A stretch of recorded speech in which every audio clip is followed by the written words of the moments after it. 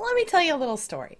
So there was a guy that I dated one time who turned out to be a little toxic. What was interesting about this person is that one of the first things they said to me is, you know what? I'm the nicest person I've ever met.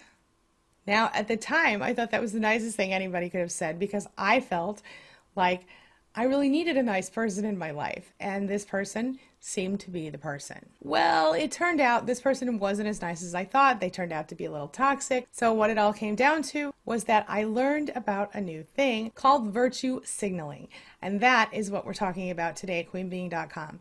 Virtue signaling and grandstanding, and how those relate to narcissists and narcissistic abuse. So let's get started.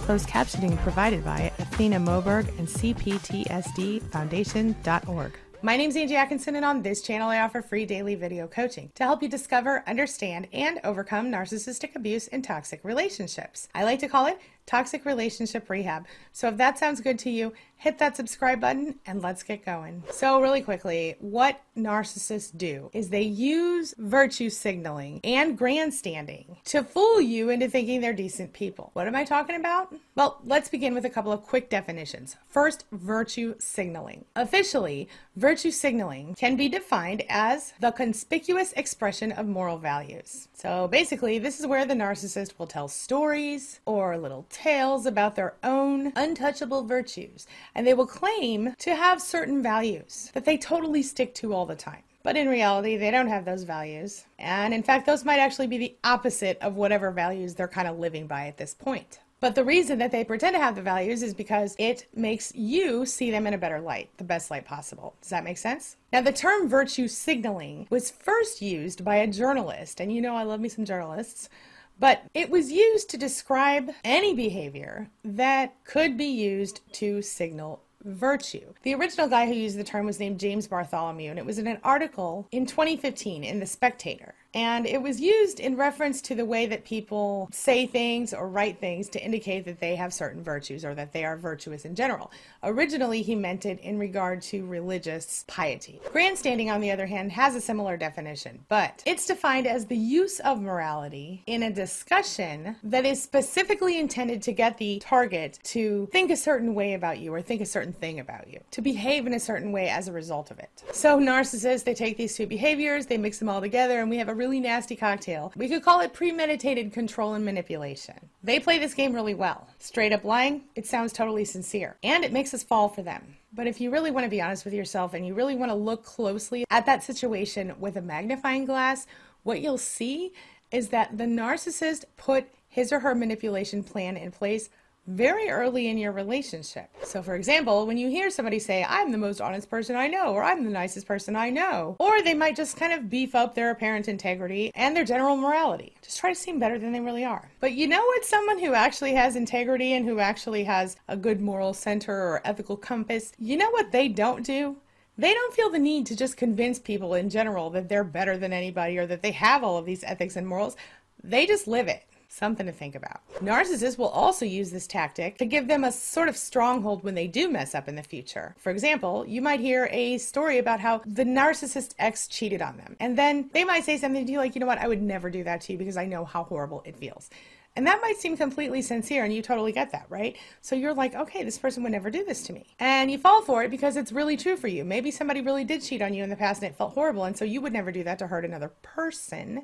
But in reality, the narcissist only tells you this because at some point you may catch them cheating. And then in the future, when that happens, they can scream in your face and say, I told you I would never cheat on you. Why would you assume that I did this to you? Even if you're sitting there with photographs of said act in your hand.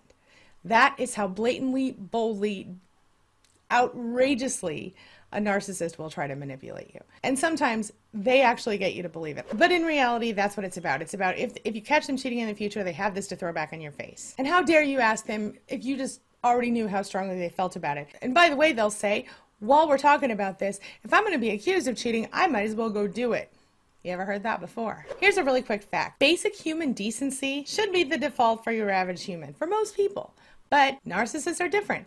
They lack this basic decency quality because they do not have empathy. They do not care how you feel. how anyone feels, really, unless it directly affects them. They don't care how it affects you. Another reason narcissists do this is because it helps them sort of set the standard for your behavior in the future of your relationship. They may do this by telling you what their values are and expecting you to live up to them, by stating their own values or perceived values, or they may do this by telling stories about an ex or another person that hurt them in the past.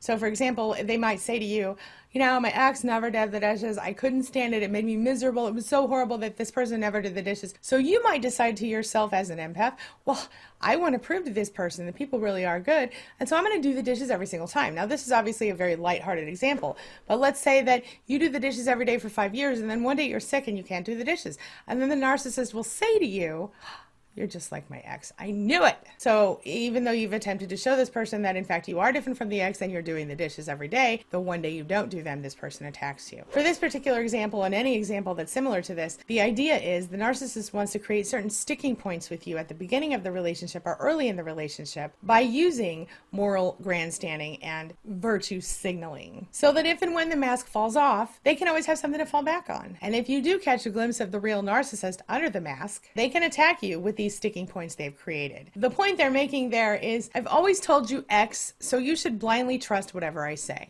Have you ever heard that before in your relationship? Blindly trust me? I did a lot. So in other words, the narcissist claims they are faithful, respectable, honest, otherwise morally correct, insert quality here, and they expect you to be exactly like the person they claim to be. But they have no problem twisting things and lying to you and manipulating you to get what you want, which is kind of what we talked about in yesterday's video. So take a look at that if you haven't yet. This brings me to the question of the day. And the question of the day is, have you experienced a narcissist using virtue signaling or grandstanding to manipulate you in advance or in real time? Share your thoughts, share your ideas, share your experiences in the comment section below, and let's talk about it. All right, that's all I've got for you right now. But as always, thank you so much for being a part of my day and a part of my life. And hey, thanks for letting me be a part of yours. It really does mean a lot to me. Now, before I go, make sure you take a look at the videos I'm leaving for you right here and right here. And while you're here, hit the subscribe button right there so we can stay connected and continue on this healing journey together. Don't forget you're never alone. You've always got your family.